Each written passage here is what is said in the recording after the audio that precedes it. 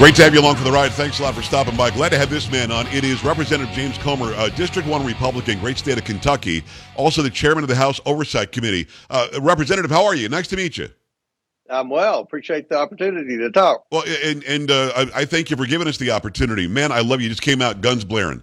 You came out and you said, we're going to go after everything that's been done wrong to the American people. And oversight, it just sounds very broad to me. Tell me specifically, when you got the chairmanship, and I'm glad you did, I think you're the right guy, what does that committee do? Do you oversee, frankly, everything?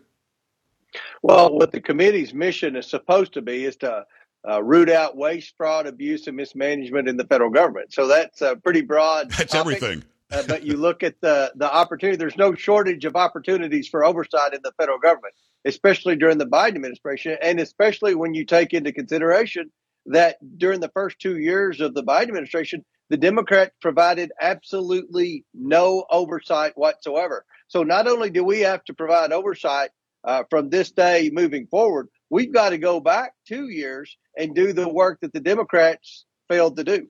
Well, they frankly were giving cover to Biden. I mean, that's really what they were doing. Anything he did didn't matter. Everything that he did wrong didn't matter. Everything that was being stolen from the American public or we were being lied to about, they covered it and basically said Trump bad, Comer bad. So now you're going to be able to do some actual oversight. The first thing jumping in, I know how you've been on all the networks and you've been talking about this from the floor as well. You've got to do oversight on these documents. So let's hit that right up front. You and I both know that President Trump had the ability to declassify anything he wanted. Vice President Joe Biden didn't.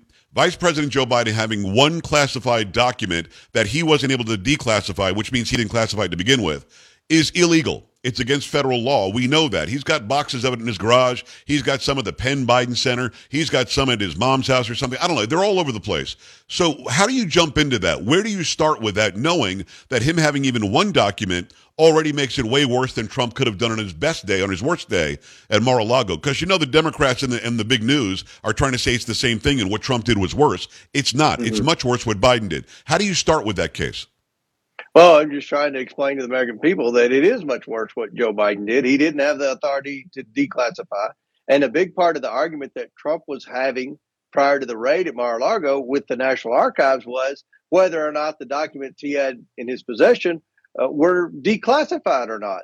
So the president is the one person that has the authority to do that. Joe Biden was vice president. He didn't have the authority to declassify anything. So as you say, anything he had illegally. Plus, you take into the next fact is that he had documents strode all over the place in multiple locations. That's very concerning.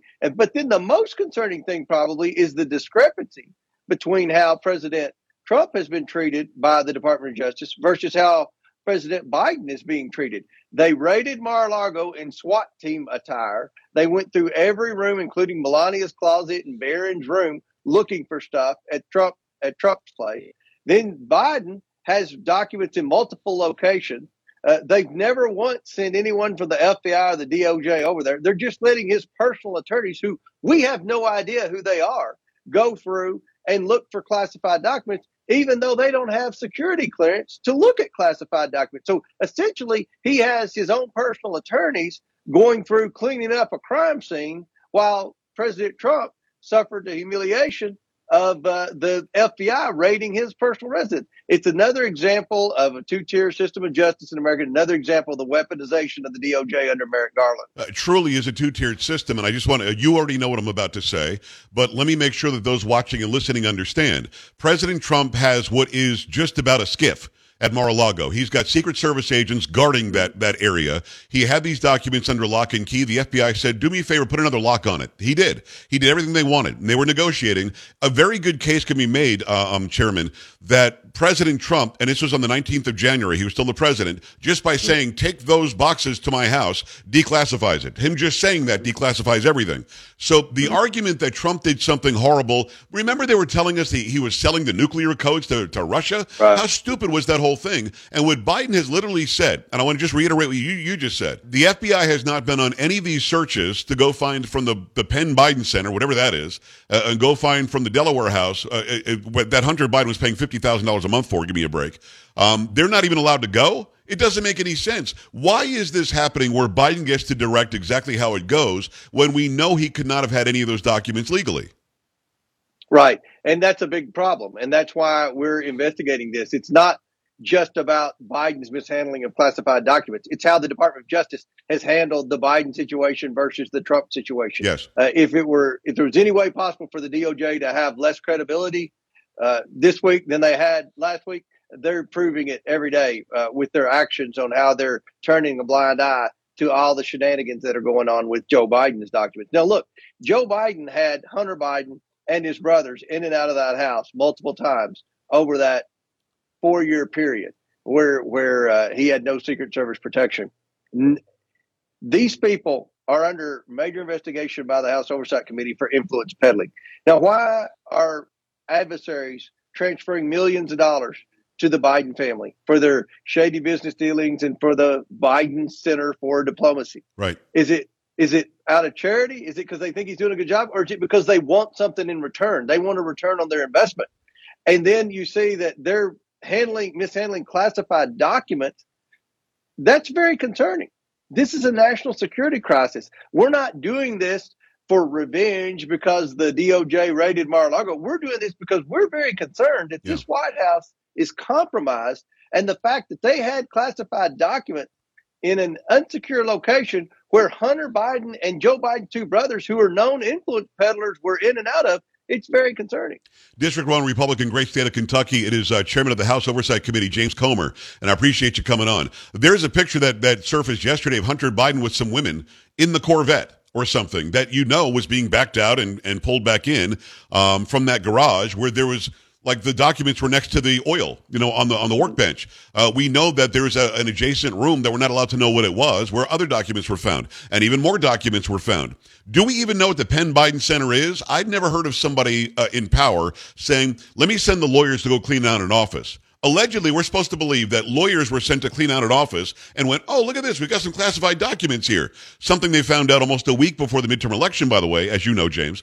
And we weren't told about until after the midterm election. So sort of like the Hunter Biden laptop, the American public wasn't given full disclosure again. So how bad is it that Hunter Biden, whose own laptop implicates himself, his uncle, his aunt, his father, in some sort of a possible international criminal ring, had access to these documents anytime he wanted them? It's very bad, especially when you consider the fact that he's banned from a very nice hotel in California. Right. He's banned from ever going there again because he was bringing bad people in and out of that hotel. Right. He's banned from an office building on the Atlantic coast because he was doing the same thing. So here's a guy who has a known record of having shady associates in and out of his presence, and he had access to those documents. Again, it's very concerning because Hunter Biden has made a living off of selling access to his father. Right. Now, Joe Biden has already said he had no idea about those documents, and he's probably telling the truth, which honestly makes it even worse that he didn't know those documents. I find it hard to believe that when they unloaded the documents from the vice president's office, that they took them to two separate locations. Right. You would believe that there's a high level of possibility that they took them to the Biden Center, and then someone took them from the Biden Center to the Biden house. And it was probably the person in the picture driving that Corvette. But with the Biden Center, let me say this real quick. We were already investigating the Biden Center because of the enormous amount of money from China that was flowing to the University of Pennsylvania to fund the Biden Center. There is a pattern of anonymous Chinese money wires to Biden family interests, whether it be Hunter's shady business deals, whether it be the Biden Center at the University of Pennsylvania, or whether it be for Hunter's artwork. There's a pattern here, and everyone should be extremely concerned. Yeah. No, I think you're absolutely right. I mean, his artwork was, my 7-year-old does better art, and he was selling it for $500,000, $750,000. You're not allowed to ask, even from the Oversight Committee, who was purchasing it, so-called purchasing it. And then how about this $50,000 a month rent to his father? I mean, again, I'm just somebody who's maybe watched too much, crime videos or crime movies. It seems to me that could be an easy way to launder some money. So what do you as the House Oversight Committee chair get to look into that? Mr. President, or maybe you bring Hunter Biden in. Why were you paying so much money to your father for a house that isn't worth more than $3,000 or $4,000 a month? That's why we're requesting the bank records. I'm not 100% certain on what went on with the $50,000. He was paying that much rent to that Swiss Army Swiss office building right. in Georgetown, the one that he eventually got kicked out of. Right. So, regardless, we're pretty confident that there was money that Hunter Biden was spending on upkeep in various Biden locations. We're pretty confident that there's a pattern of where Hunter Biden was paying for things of value for Joe Biden. So there's going to be lots of investigations into the bank records, into the transaction. So that's why we've requested from Treasury those bank violations, and that's why we're requesting from different banks that Hunter was operating out of information about bank records, because we believe that there could be a pattern here of where not only was Hunter getting money from anonymous sources among our adversaries around the world, but he was also paying for things of value for his father. Yeah, exactly right. It's Oversight Committee Chair. It is James Comer from the great state of Kentucky. Let me ask you something in a general sense, if you don't mind. You and I think, agree. We're in line that we believe the deep state has become weaponized. We specifically think the DOJ has been weaponized. If we're right, and we are, what do you do about it? Can you do anything? Because this would have tentacles that go back generations in those departments where they're sort of running the game, and we think that we're electing people that are doing right by us. How do you undo it if what we think is true? Well, I think the key here is that there have been so many whistleblowers come forward within the FBI. They're mainly talking to Jordan. Jordan and I talk on a regular basis, Jim Jordan. They want to see the FBI get back to its respected status among its peers and among the American public.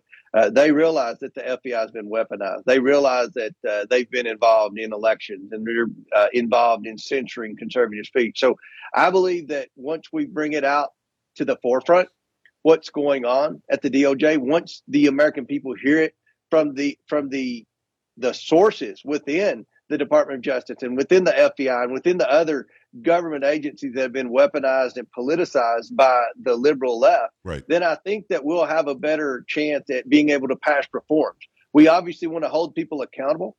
And at the very least, we want to see a lot of new faces in leadership positions at the FBI. But you're going to see a lot of reforms at the FBI. Reforms like right now, if the FBI talks to someone, they're not required to record the conversation, whereas other law enforcement are. And it's your word against the FBI's word. Look, the FBI's word doesn't mean a lot with conservatives right now in America. So that's unfortunate, and there are going to have to be significant reforms at the FBI and the DOJ. So hopefully we'll be able to be successful in that. But right now, we just need to shine a light on how bad it truly is there at the Department of Justice. I've had whistleblowers Kyle Seraphin and Steve Friend on my show, and these guys did exactly what you said. These are FBI agents who said, I'm not going to do that. That's violating their rights. That's violating the Constitution. And because of that, they've been punished. That in and of itself shows the FBI and the DOJ probably has a real problem with putting out equal justice under the law to everyday Americans, like the guy who was praying at an abortion center. He's raided at his house in front of his 7 kids. That makes no sense. And so you've got people who are willing to step forward, and I'm glad that you're talking to them. I had Jordan on earlier this week, and he's talking to them as well. I think that's great. But when you've got Merrick Garland, the Attorney General, literally putting out, a piece of information from the top cop in the United States saying, if parents go to a school board meeting and get a little bit riled up at the school board members, we're going to investigate them as domestic terrorists, possibly. I mean, that's a problem. Can you put a stop to that right now? We're going to try. Unfortunately, the Senate did us no favors in funding these agencies for the next 9 months. That's probably the worst thing that's happened in Washington in a long time, that omnibus spending bill, because the power of the purse is how Republicans in the House majority can try to get some of these government agencies under control. But unfortunately, the Senate Republicans, for whatever reason, went along with the Democrats and funded these government agencies for the next 9 months. Now, that's going to stop, and Republicans are going to put their foot down. I think you see we've got different personnel on these committees now that are going to stand up and fight and draw a line in the sand and say, look, you're either going to come clean and you're going to be transparent with the American people about where you're spending money and who's making decisions and who's going to be held accountable for these bad decisions that are being made, or we're going to absolutely take the scissors to your budget and just start cutting as deep and as hard as we can, because this has to stop. And that's the one way to get their attention in Washington, is through the power of the purse. Yeah. What the Senate did was disgusting, and it really bears re-mentioning. The Senate could have just stopped that from going and just agreed to a CR until you guys took over in the House. They didn't do that, and there's no rhyme nor reason why they did that, unless, of course, they're fine with spending, $31 trillion. It's Chairman of the House Oversight Committee, James Comer, great state of Kentucky. Let me ask you quickly about January 6th, and by the way, thank you for giving me some time today. You've got detainees who are still behind bars. They have no Eighth Amendment right to even bail out, while we've got people who are shooting people in other cities that are getting out with no cash bail. Why are these people being persecuted like this? Why aren't they getting a fair day in court? And when Speaker McCarthy says we're going to release all the videotape, what do you think that's going to show us?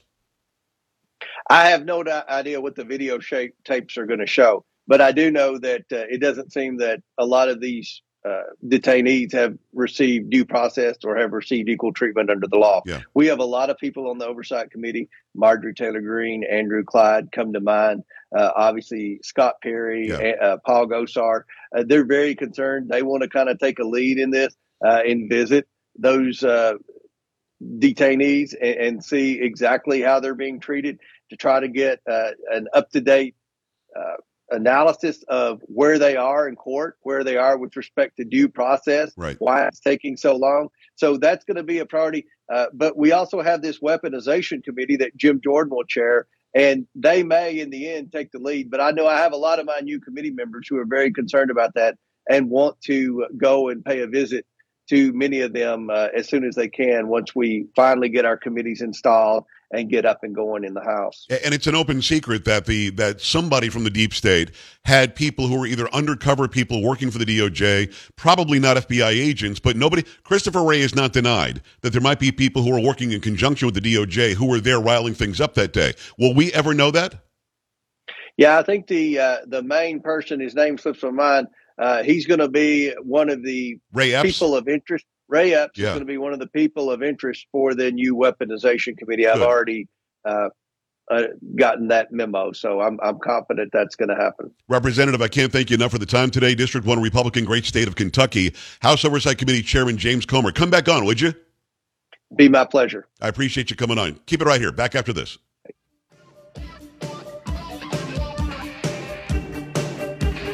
This is the Joe Pags Show.